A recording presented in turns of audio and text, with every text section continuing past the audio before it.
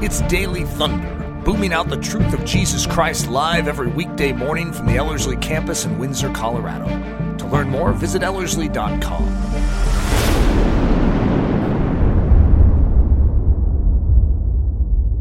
So we've been going through the time period in history, the 50s, kind of into the early 60s in this series. And it reminds me that we as American Christians are very prone to self-protection. This time in history, but it's really not that unusual from other times in history, but specifically this time in history, you see a lot of Americans, even those who grew up kind of in a Christian environment, being very self-protective, being very concerned with protecting their own comforts and their own lifestyles and the way they felt their society should be, even to the point of justifying cruelty towards others that they felt were a threat to that. So looking at the prejudice and the segregation that was happening in the 1950s into the early 60s and beyond, so much of that stemmed from this idyllic American notion of this is how we want our society to be, this is where we want our comforts to be. All of this seems like a threat, therefore we're going to fight against it with cruelty.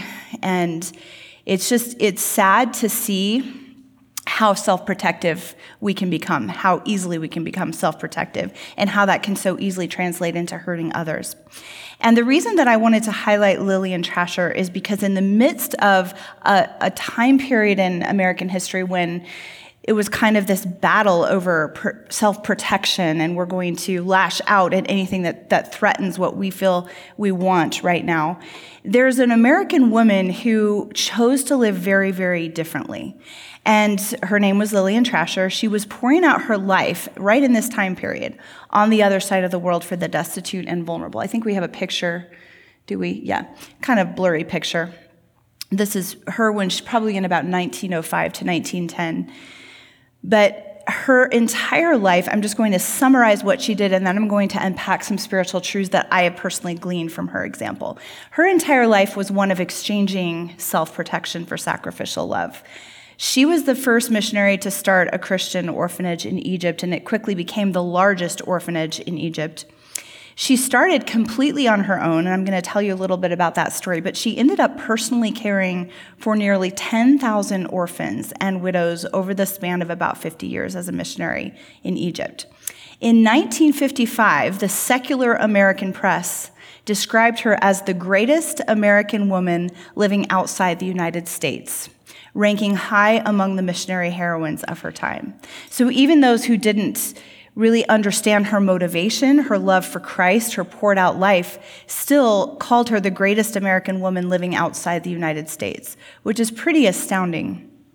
So during that nearly 50 years of work in Egypt, as I said before, she cared for nearly 10,000 children, as well as the homeless and the blind, and she became known as the Nile Mother because she lived in Asut, Egypt, and it was near the Nile River. And I think it was Reader's Digest in the 50s that came and did a story on her and named her the Nile Mother, so that's how she became known that way. So in 1961, she died at the age of 74, and the doctor said her body simply gave out because of the burden of caring for so many orphans and widows. And yet, when she died, she felt so honored and privileged and happy and joyful to have had the privilege of investing into the lives of so many precious children. I recently did a podcast for my Set Apart podcast on some of my historical mentors, and I highlighted some of the ways that this amazing woman has been an example to me. I really believe her story can inspire us today, even though it happened a long time ago. But the specific area that I want to challenge all of us to look at is exchanging our self-protective tendencies for a lifestyle of sacrificial love. Now, a lot of us probably wouldn't struggle with some of the same things that people struggled with in the 50s and 60s, where we're wanting to, lash out at people that we feel are a threat to our personal comforts in that same way with violence and prejudice.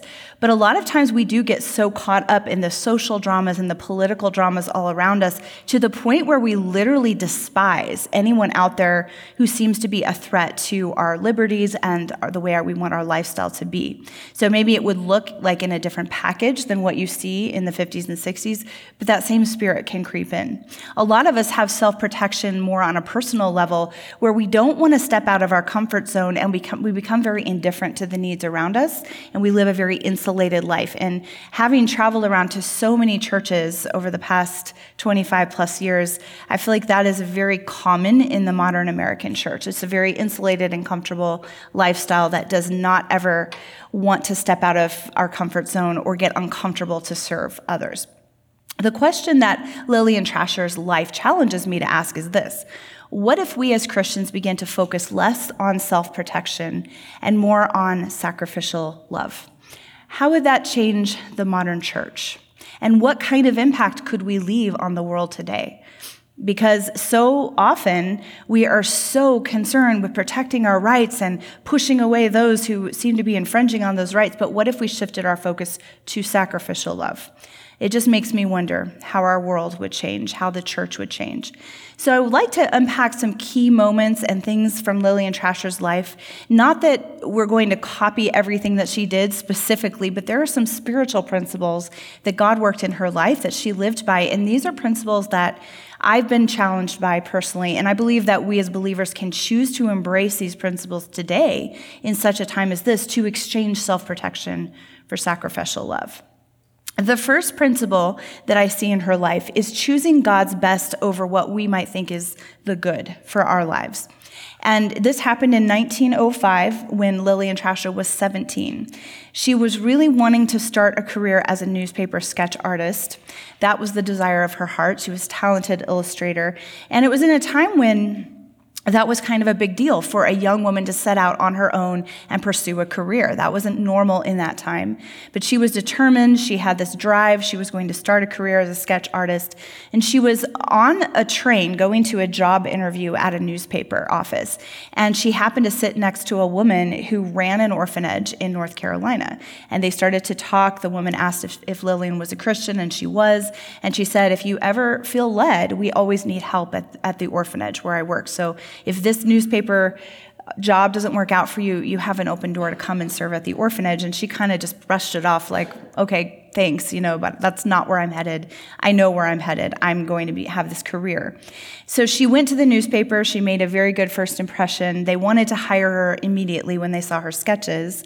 But the man who had to finalize everything was out sick for a couple of days. So they said, come back in 2 days and we'll get everything finalized for this job. So she completely emotionally connected and gave her mindset, like, I'm going to have this job. And then she showed up 2 days later, and they said, oh, I'm sorry, there's been a terrible mistake because the man who was supposed to hire you has been out sick. There was a miscommunication, and we ended up hiring someone else for this job. And it was like this devastation, this disappointment, this completely closed door. And I don't know about you, but I've been in that position a few times in my life where you really feel strongly that you're headed in this direction, that this is where you're supposed to go. Everything looks like it's lining up, and then the door just slams shut. And it feels like everything you're aiming for or investing in is just sort of crashing down around you. And so for her, she did what a lot of us would do, and she went back to her room, and she was crying, she was struggling, she was wrestling with God. And that went on for a while. She really had to get to the place where she laid down her own agenda. She laid down her own desires. And she said, okay, Lord, if this is not the path that you have for me, if this is not the door you're opening for me, I surrender my life to you, not my will, but yours be done. I just put my life into your hands. And so she went back to the newspaper because the first time they hadn't returned her sketchbook. So she went back there to gather her sketchbook, get her sketchbook from them. And they apologized and they said, we're so sorry. We would have wanted to hire you. It was just a misunderstanding. And she said, I'm completely at peace. I know that God has an amazing future for me. He has a plan for me. And from that point forward, she never looked back. She decided God had something even better. And she went to that orphanage in North Carolina to serve because that was the other opportunity she had in front front of her. And that was where God really cultivated her passion to stand for the weak and the vulnerable. And it really was that closed door was what led to her starting the first Christian orphanage in Egypt and one of the largest orphanages in Egypt.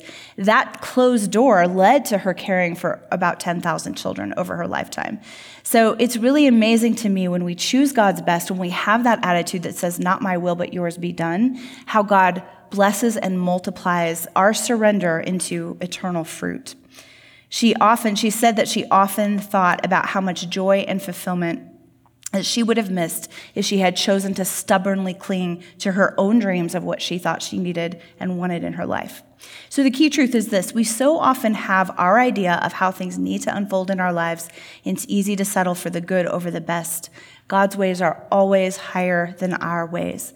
I know that for me, when I look back at the closed doors in my own life and how disappointed I felt when something that I really wanted to happen didn't happen, in every case, looking back, I discovered God had something better, and it was better than my idea of the good. It was God's best. I see how God protected me from making wrong decisions so that he could direct me into his best for my life. He really does work all things together for good to those who love him, to those who put their trust in him. But we have to trust him completely in order for that miracle to happen in our lives.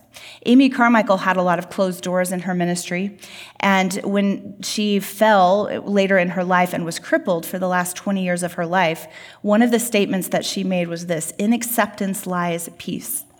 Instead of fighting against her circumstances and saying, God, how could you allow this to happen? I was headed this direction. Now you redirected me here. She said, I'm going to accept this as God's best for me, and that's where peace is going to come from. And from that place of being confined to her room for those 20 years, she wrote most of the books that have changed my life and the lives of so many others. Those I look up to in Christian history seem to have that as a common thread. They were able to accomplish amazing things for God, but in every case, God had to first walk them through a season where they learned how to declare within their soul and with their lives, not my will, but yours be done. The second principle that I want to highlight in Lillian Trasher's life is the principle of saying yes at any cost. And when we talk about sacrificial love, that's really what it boils down to. That pre-decided yes, even at the expense of our own comforts and our own self-protection. When Lillian Trasher was in her 20s, she was still working at the orphanage in North Carolina, and she met an amazing godly man named Tom. He was a young minister, and he had a growing church, and they fell in love. They became engaged, and they had kind of their whole future planned, and it was good, but it wasn't God's best for her. And 2.5 weeks before their wedding, she went to hear a missionary speak. And he was talking about the needs around the world, of the destitute, of the vulnerable, the needs of places in the world where the gospel hadn't come yet. And she knew at that moment that this is what she was called to. Not a settled, comfortable life with Tom leading a church here in the States, but a life poured out on the mission field as a single woman. And this is 2.5 weeks before her engagement. So through a lot of surrender and a lot of tears, she made the decision, and this is what she said to one of her best friends: God has called me to pour out my life on some foreign mission field, and I can't refuse him, not even for Tom. So she broke the engagement, and she, through a series of events, felt that she was supposed to go to Egypt. It was completely on faith because she did not have a mission board backing her up or a church that was sending her, and she didn't even really have enough money to get over there. It reminded me a lot of Gladys Aylward's story, who knew she was called to China but didn't even really have clarity on how she was getting to China or how she would afford to live there. But she had this one little thin thread, this letter from an older missionary who needed someone to come, and she just said, I'm going there. That's how Lillian Trasher started. She met a group of missionaries who were working in Egypt, and they said, well, we can't support you, but if you want to come, we'll at least give you a place to live and help you get established there. So her journey to get to Egypt was one completely on faith. She would have enough money for one leg of the journey, and then she would have to wait in that city until God miraculously provided more for her to get the next step of the journey until she finally got there. And you think about the fact that here's someone who's given up so much to say, Lord, I'm willing to serve you on the mission field. Why would God not just fund the whole thing right at once? Just I'm backing you up, I'm supporting you, just go. You have all the money that you need. You can just sail from here to here with no problems. But when you look at the rest of her life, you realize that her journey over to Egypt and having to trust God by faith for every step of the way was actually preparation for when she would be responsible for hundreds or thousands of orphans and widows and have to trust God for their every need to be met. It was all part of the story that God was writing for her. So saying yes at any cost, she ended up in Egypt, living with this group of missionaries, starting to learn the language, starting to get established, and she still didn't have a lot of money or support, but she at least had security and a place to live. It was a dangerous city where she was. So going out on her own as a single woman wasn't really very safe. But one night, there was an young Egyptian mother who was dying and asked Lillian to take her dying baby. And that was sort of like her final words, right? As she slipped away and died, she gave her baby to Lillian, and this baby was sickly, was like a skeleton, didn't even really look human because it was so sickly. And she took this baby in and tried to begin to nurse it back to health. And the missionaries that were in the home that she was living in didn't support this. They said, you really shouldn't have an Egyptian baby here, that this child needs to go back to her own family. But Lillian knew the details of this family, and she knew the child would likely die or be killed if she went back to the family. So they said, you have to make a choice. You either give the baby back to the family where it came from, or we're kicking you out of this mission home. And, it may sound kind of harsh and cruel, but they had their established ministry and they had their way of doing things, and they didn't have a lot of flexibility beyond that. And having the baby there was keeping everybody awake at night because the baby was crying. It was causing all sorts of problems.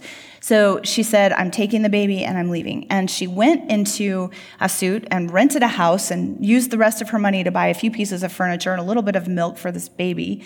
And that was how the first orphanage began. She didn't know where the rent money would come from next month. She didn't know where the food would come from to sustain her. Her sister actually joined her there. So they had this house, this sickly child, and just the two of them with no money, and that was how everything started. But again, that was saying yes at any cost. She could have stayed where it was comfortable and secure, but she said, I'm stepping out to care for this one child because I know this child is precious in the sight of God. Within a few months, God began to miraculously provide through little bits of money or gifts of food that would be left on their doorstep. And the first few children, once people heard that she was willing to care for children in need, the first few additional orphan children showed up on her doorstep, and she took them in, no questions asked.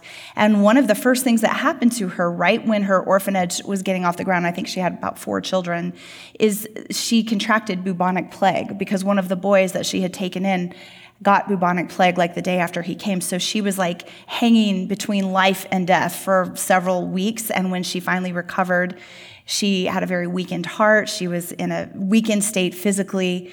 And yet she joyfully accepted that as a way of loving sacrificially. When that little boy was diagnosed with bubonic plague and taken away, it was before she started showing symptoms. She bent down to give him a hug so that he would know he was loved. She was not self-protective. Even if I get the bubonic plague, I'm going to show love to this little boy. And she did get the bubonic plague. But God spared her life and the life of this little child. Those are just a few examples of saying yes at any cost, but her entire life was a testimony of pouring out day and night for the vulnerable that God brought to her. Her body was always tired. She was always kind of in a state of health concerns because of the strain and the burden that she carried for these children. Because after a few years, it went from 3 or 4 children to 100 children. And after a few years, then it went to 300 children. And it got to the point where she had about between 700 and 900 children in the orphanage at any one given time. She started out in a little house, but then God provided land, God provided buildings, God continued to bring people. And every single time, she didn't really every single season, she didn't really have money from one day to the next. So very much like George Mueller, they would pray before every meal, and God would miraculously bring them what they needed. Her life seems to declare, along with Paul in Philippians 2:17, even if I am being poured out like a drink offering on the sacrifice and service coming from your faith, I am glad and rejoice. We live in a very self-protective culture, even a very self-protective Christian culture. And so this kind of concept that Paul is talking about here, I am maybe being poured out like a drink offering on behalf of you, the church, those I am discipling and shepherding, but I am glad and rejoice. He doesn't say, woe is me. This is so hard. I'm being poured out for you. He says, I am glad and rejoice. That is the perspective of saying yes at any cost, of choosing sacrificial love over self-protection. One story I think is really interesting from Lillian Trasher's life. Later in her life, when she had hundreds of children under her care, she'd never spent anything on herself. She always gave everything that she had to the children. And she traveled only a few times away from Egypt back to the United States to gain prayer support or to bring awareness, raise money for the orphanage. And she went to she was part of the Assemblies of God church, and she went to stay with a family, or a host family in the Assemblies of God, and they put her in a hotel, like just a normal hotel. And whenever she would travel, she only had like one suitcase that was only half full. They said that she had one change of clothes, a Bible, a notebook, and a pen, and that was all that she owned in that suitcase. And everything else went to the children. They put her in this hotel, and she read on the back of the door that the hotel was costing $18 a night.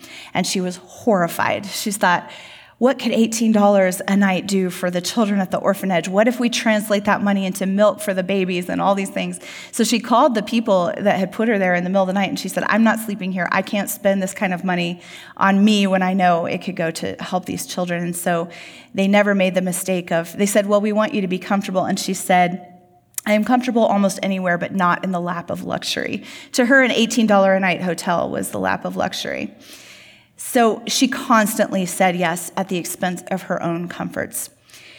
Another principle that I gleaned from her life was choosing childlike faith. One thing that I have seen in my own life in different seasons, in just a much smaller scale than Lillian Trasher, is that when we take steps of obedience, especially when we choose to get out of our comfort zone, when we choose to love sacrificially, and especially when we choose to stand for the weak and the vulnerable, God always backs us up with his miracles. The times I have most seen the miracles of God in my life are the times when I have made a decision to say yes to the vulnerable. So I think through our adoption stories, they're all incredibly miraculous because we said yes. And that's a very, very small scale compared to what Lillian Trasher was doing. But that's how we see the miracles of God. We get in step with what God is doing, and we say, yes, Lord, I am willing to step into this calling, even though it's scary, and I trust you with a childlike faith. This is something Lillian Trasher wrote in 1955 after 45 years of caring for orphans, basically living on faith the whole time. She said, the orphanage is a testimony of love and faithfulness of God. Every day, we live over again the miracle of the loaves and the fishes. For 45 years, I've never turned away a child I felt should be in the orphanage. Oh, it's wonderful to trust God and to trust him for the care of all these children. If only you could see the miraculous change that comes into their broken lives when they contact Christian love. I'd rather do this work than anything else in all the world, taking care of the babies of Egypt. There are a lot of moments when she understood childlike faith and the power of just total dependency on God. There were times very, very similar to George Mueller where she would gather 700 children around an empty table. There were no leftovers in the orphanage and no money in the orphanage, and they would thank God for this amazing meal that was about to come, that he was going to provide, and within minutes of them ending their prayer, somebody would pull up in front of the orphanage door with a donation of food for them to eat. There were times when she would go out into the countryside or go out and try to raise money for the needs to be met of the children. And finally, she got to the point where she said, Lord, I can't go out and raise money and also care for these children, so I'm going to completely trust you. You be the fundraiser, I'll care for the children. And every single time, God did that. There was a time when there was a lot of rebellion and fighting in the country of Egypt, and she went through a really incredible experience where the entire town of Asut, every building, every farm was completely destroyed. It was burned to the ground by rebels, and the only building that was not touched was her orphanage. She, in the middle of the night, took 107 children under cover of darkness. They ran to a brick kiln, which was abandoned for safety to get away from the bullets and the fires and everything. But when they got back the next morning, their building was the only one untouched. And the rebels came the next day to kill her because she was a foreigner. It was a rebellion against foreign people especially. And one of the local farmers, who his farm had been burned to the ground, he came and he stood between these rebels who were about to kill her and himself, and he put himself in between, and he said, you're not from here, you don't know. She's taken in our helpless children, she's cared for our orphans and widows, she doesn't deserve to die. You'll have to get through me first. first if you're going to kill her. And he saved her life. And that was in the face of him losing everything. That's how much of an impact she made on that community. But she had to constantly live in childlike faith and dependence upon God. And, we can so easily romanticize someone who did great things for God and who made an amazing impact and impacted all these orphan children. And I've known a lot of Christians who want to set out for some big adventure for the glory of God, but don't recognize the sacrifice, the tears, the childlike faith, the wrestling, the dependency that is needed all along the way. It's not just some big, romantic, exciting adventure. It is an exciting adventure with God, but there are a lot of tears and a lot of trusting and a lot of wrestling that go with that package. The fourth principle I see in her life is understanding the power of prayer. When we choose sacrificial love over self-protection, God always backs us up. During the Second World War, Lillian's orphanage was brought to the place where she thought she might have to send the children away into homes. She didn't know if she could continue to care for them. They had 900 children at that point and over 100 widows.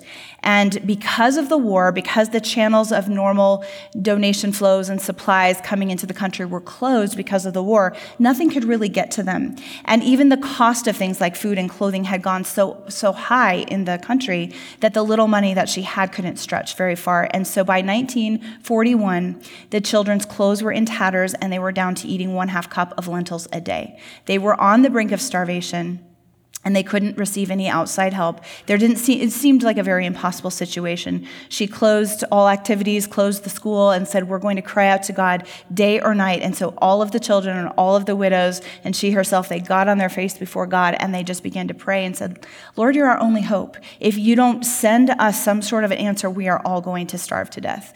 That's the place they had come to.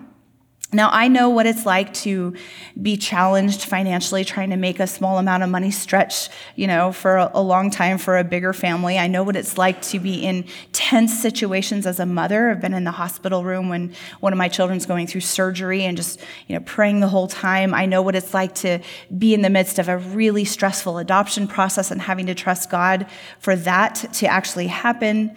I know about a lot of trials when it comes to being a mother, but I don't really know what it's like to have 1,000 people, widows and orphans, under my care and to feel like they're all on the brink of starvation and to not see any answer in sight. So just imagine the strain and the burden. And she really had to believe in God's faithfulness. She really had to know that her prayers were going to be answered. And so they cried out to God all day and all night, right as they were about to starve to death. And the next morning, they received a telegram from the American ambassador wanting her to come and meet him. She had no idea why, but she went to meet with him and she found out that there had been an American Red Cross ship and it was carrying a ton of relief supplies. It came near Greece, and then the word came that Greece had fallen and it was too dangerous for them to land that ship, and so they were ordered back to Alexandria to await further orders. Then it was feared that the ships in Alexandria Harbor were going to be attacked, so they were ordered to dump out their cargo, all of those relief supplies, into the sea and head out to sea under the cover of darkness just to save the ship and save the sailors. There was a young Scottish sailor aboard that ship who knew about Lillian's orphanage, and he pleaded with the captain of the ship to unload the cargo instead of dumping it in the sea. He told the captain about the orphanage, and he had given money to them before. He had prayed for them. His mother had prayed for their orphanage. And so the captain didn't really want to do that because it was more trouble to unload the cargo versus just dump it out into the ocean. But the sailor wouldn't back down. He said, I know a group of people who could use these supplies. So they quickly and hurriedly unloaded the cargo, and the ship went back out to sea before they could be attacked. And then somehow the supplies were taken to a warehouse and told that it was for Lillian's orphanage. So the ambassador asked her, do you have any need of food and supplies at this time? And she just started to cry, yes, we do. And she went to Alexandria with him to see the warehouse where the cargo was, and the abundance of the provision overwhelmed her. It's like the fishes and the loaves, God doing exceedingly abundantly beyond all that we could ask or think. So just a list of what was in that ship: 2,600 dresses, 1,900 sweaters, 1,900 boys' pants, 3,800 blankets, 1,100 towels, 1,200 sacks of rice, just so much food, so many supplies and clothing. And it was beyond what she could even wrap her mind around. She just sank to her knees and cried with gratitude. God answers prayer. And she began to see that in a very, very powerful way. And she'd seen it all throughout her ministry life, but that story was probably the most dramatic. And all of the food that they got from that ship and all of the clothing and supplies sustained them through the rest of the war. There was another time when there was a cholera outbreak in Egypt, and everybody was being quarantined to their houses and having to put these signs up on their houses like, don't come near, we have cholera. People were dying. It was really bad because people would be fine in the morning and be dead by evening. It was like that quick. And so you really couldn't take any chances of being exposed. And here she had 1,000 people in an orphanage in very close quarters. So if one person with cholera came into the orphanage, they could all be exposed and a lot of them could die. And yet she had never refused a child in need. And one day this man showed up with his 2 small boys. They were in rags. They had no food, nowhere to go. He asked if she would take these 2 little boys. And at first she said no, because she thought, I can't bring in 2 children that had been out there where the cholera is and risk the fact that they could expose all these children. And it was the first time she had ever turned anybody away. And then she went back to her room and she just felt so convicted, like, I am putting boundaries around what God can do. I'm thinking of this as wisdom, but actually I'm saying no to someone in need, and I can't live that way. So she went back out to find the man with the 2 little boys and said, I want you to come. I want you to come into the orphanage. We're going to take you in. And she started to regret that decision later that night when one of the little boys started running a high fever and showing signs of cholera. And he had been mixing with all of the children, and they took him to the hospital where they diagnosed him with cholera, and he died a few hours later. So this is just the same day that she invited them in, and she went to her room and just began weeping because she knew that once one person in the orphanage would get that and start to die from it, then everybody would start to die. So she went to Psalm 91 and she said, okay, Lord, you're promising your supernatural protection for those who trust you here. And I'm going to take Psalm 91 as a promise over this entire ministry. So she has over 1,000 children, or over 1,000 orphans and widows. They've just been introduced, cholera has just been introduced. They're all in very close quarters. It's not like they can sanitize and quarantine and isolate or do anything like that. But not one single person, just totally against the odds, not one single person in her ministry came down with the disease. And that was completely miraculous. That was, again, the power of prayer. One thing that I'm reminded of as I hear these stories, read these stories, is that we serve the same God as Lillian Trasher. We need to learn how to make him our first turn, even when we face those kinds of impossible situations, because we serve the God of the impossible. Those that I most look up to in history seem to have accomplished amazing things for the glory of God effortlessly, but we have to remember they didn't just wake up one day and decide to do something notable for the glory of God. There were so many hard moments of facing the impossible, of having to get on their knees and cry out to God, who was their only hope. One thing I want to encourage you with this principle is remember that God is still writing your story. So all of the challenges and soul wrestlings and impossible circumstances that you might be facing, he's actually using those to write an epic story that will impact the world for his glory when we refuse to let go of him. And that is what we see in Lillian's life. Another principle is that she embraced small beginnings. I did an episode earlier in this series called The Day of Small Beginnings, or Small Beginnings. But it's basically the principle of knowing that God often will start with one small step of obedience and bless that into something that will multiply for his glory when we are faithful with the little that he entrusts us with. And so she started most of her building projects, including her very first orphanage, started with what she called the 3-brick rule. If she had 3 bricks to stack on top of each other, they would stack them on top of each other and say, this is the start of a building that we know God is going to supply for. And slowly the rest of the bricks would come in and they would continue to add to the bricks until the building was done. And that was her 3-brick rule. She said this in the 50s when she was interviewed about her ministry. She said this: once you know it's God's will, get moving. At the orphanage, we start a new building project as soon as we have 3 bricks to put on top of each other. So I love that. Instead of thinking, well, we're not going to do anything here. We only have 3 bricks. Like, that's not going to multiply into anything. Hey, we have 3 bricks. Let's put them on top of each other and pray and stand in faith. And we're not going to despise the day of small beginnings, because we know God often starts with small beginnings for his most amazing stories. Number 6 principle is leaving a spiritual legacy by staying the course. It is really, really easy to grow weary in well-doing. And I can say that from personal experience in over 25 years of ministry. There are a lot of moments, when we read stories of Christians that did these great things, we see the end of the story, the triumph, the summary of their life's work, but we don't often see the moments when they were tempted to just walk away in defeat, when they felt like giving up, when they wanted to just go back to where it was comfortable. And there are a lot of moments like that along the way. Leaving a spiritual legacy is not something that most Christians set out to do. They don't say, I'm going to do something big and grand and notable and notorious.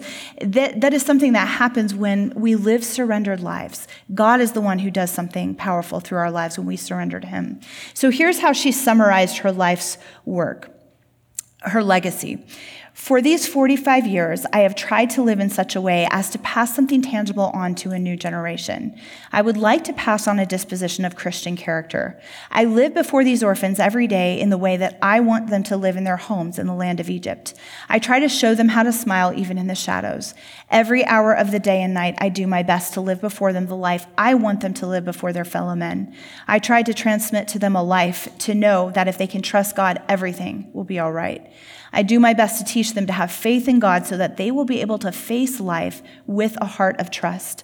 I try to pass on to them a power of prayer, power with fellow men, that they may teach others how to find the true way. That is such a beautiful example. Her legacy came from all of those moments of choosing sacrificial love over self-protection, of choosing to trust God even in the face of the impossible, and living that out as an example. A lot of the children who grew up in her orphanage actually went on to become leaders of other orphanages or ministers, people who started their own churches and Christian organizations all around that area, that region, and that country. So her work was multiplied. When she was in her 70s, she had a lot of health problems. She continued to carry the strain of this work. And someone asked her in her early 70s, "Do you ever get tired in your work?" And her response was, "Goodness, no. My babies are not orphans to me. They are the dearest things I have in life. I pray for them and dream of them. When a ragged, dirty child is brought to me, I try to picture how he will look in 8 or 10 years if we do not take him in, and what he will be if we refuse him. That is why I dare not refuse children. I thank God that we have never had to refuse anyone who really needed us. I have never been as happy as I am now in the work that God has given me to do. I would not exchange what I have done or am doing for all the wealth of America. This is life, to help those who need you and those who have no one else but you." And then a news reporter asked her about a year before she died, "What is the secret of your missionary success? What is the greatest thing you ever did?" So you think about a woman who's cared for nearly 10,000 children, seen them through the ups and downs of war and rebellion in the country, and seen miraculous provision. She's educated these children. A lot of the education that she gave them were textbooks that she personally wrote, and then they went on to become spiritual leaders in their country. I mean, that's a lot of good stuff that she did. But here's what she said she did as the greatest thing. "There isn't any secret. I just stayed. I did not quit. I stayed with the work God gave me to do." That was her response. The greatest thing she ever did was not to grow weary in doing good, to not walk away from the calling on her life, even though it was hard, to not choose self-protection versus sacrificial love, to stay with the work that God gave her to do, to stay the course. That is how she left such an amazing legacy. And I see today so many Christians who get weary. We start out with enthusiasm and, we have all these visions and dreams and desires of doing these great things for God, and then things get difficult, things get hard. We face persecution or impossible circumstances or disappointment or heartache, and we want to walk away, and a lot of us do walk away. But think about what God can do through our lives when we stay and when we trust him and when we are faithful. So in summary, the power of sacrificial love is what I want to highlight here. The culture gives us a message, And even the church gives us this message at times. Don't give too much to others, protect your own rights. Don't lose your sense of self or forget about your own dreams just because you're trying to please others. This is one I hear a lot as a mom, don't give too much to your family, protect yourself. If you always try to please others, you'll become exhausted and like an overworked martyr. There are books written about this, especially to women, Christian women today. Now, it's definitely true that we need to be obedient to God and not just try to impress others with our good works and our sacrificial life that we came up with. Like, this is how I'm going to show that I'm, living a Christian sacrificial life. But there is tremendous joy that we can find in sacrificial love that is out of obedience to God. There is such incredible fulfillment and joy in life in loving others sacrificially the way Christ loved us. I believe that when we shift from asking the question, what can I get, to what can I give, everything changes. An outward focus is what God can use to change the world.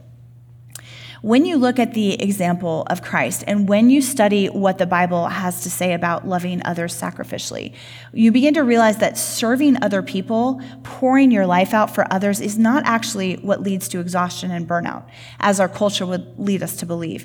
Burnout comes from serving. If you're going to get burnout in serving others and loving others, it comes from doing good things for the wrong reasons and in the wrong spirit.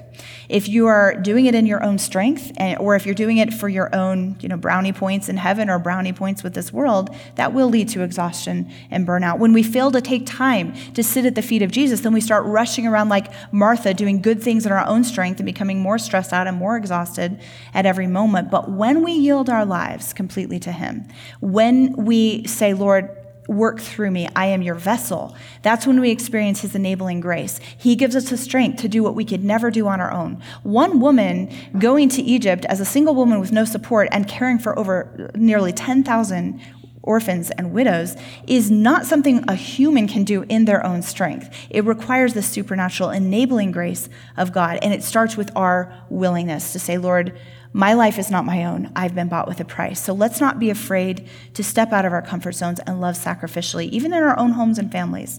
Here are a few verses about this. Romans 15, 2 and 3. Each of us is to please his neighbor for his good, to his edification, for even Christ did not please himself. Now, the phrase please his neighbor in this verse means to strive, to please, to accommodate oneself to the opinions, desires, and interests of others. That's very sacrificial, and that's not the way our culture teaches us to live, but here it is in God's pattern. And in Philippians 2:4, Paul says, let each of you not look out only for his own interests, but also the interests of others.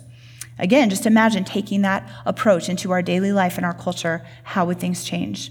Not constantly demanding that our needs be met, but joyfully pouring our lives out for those that he puts in our path to love and to serve.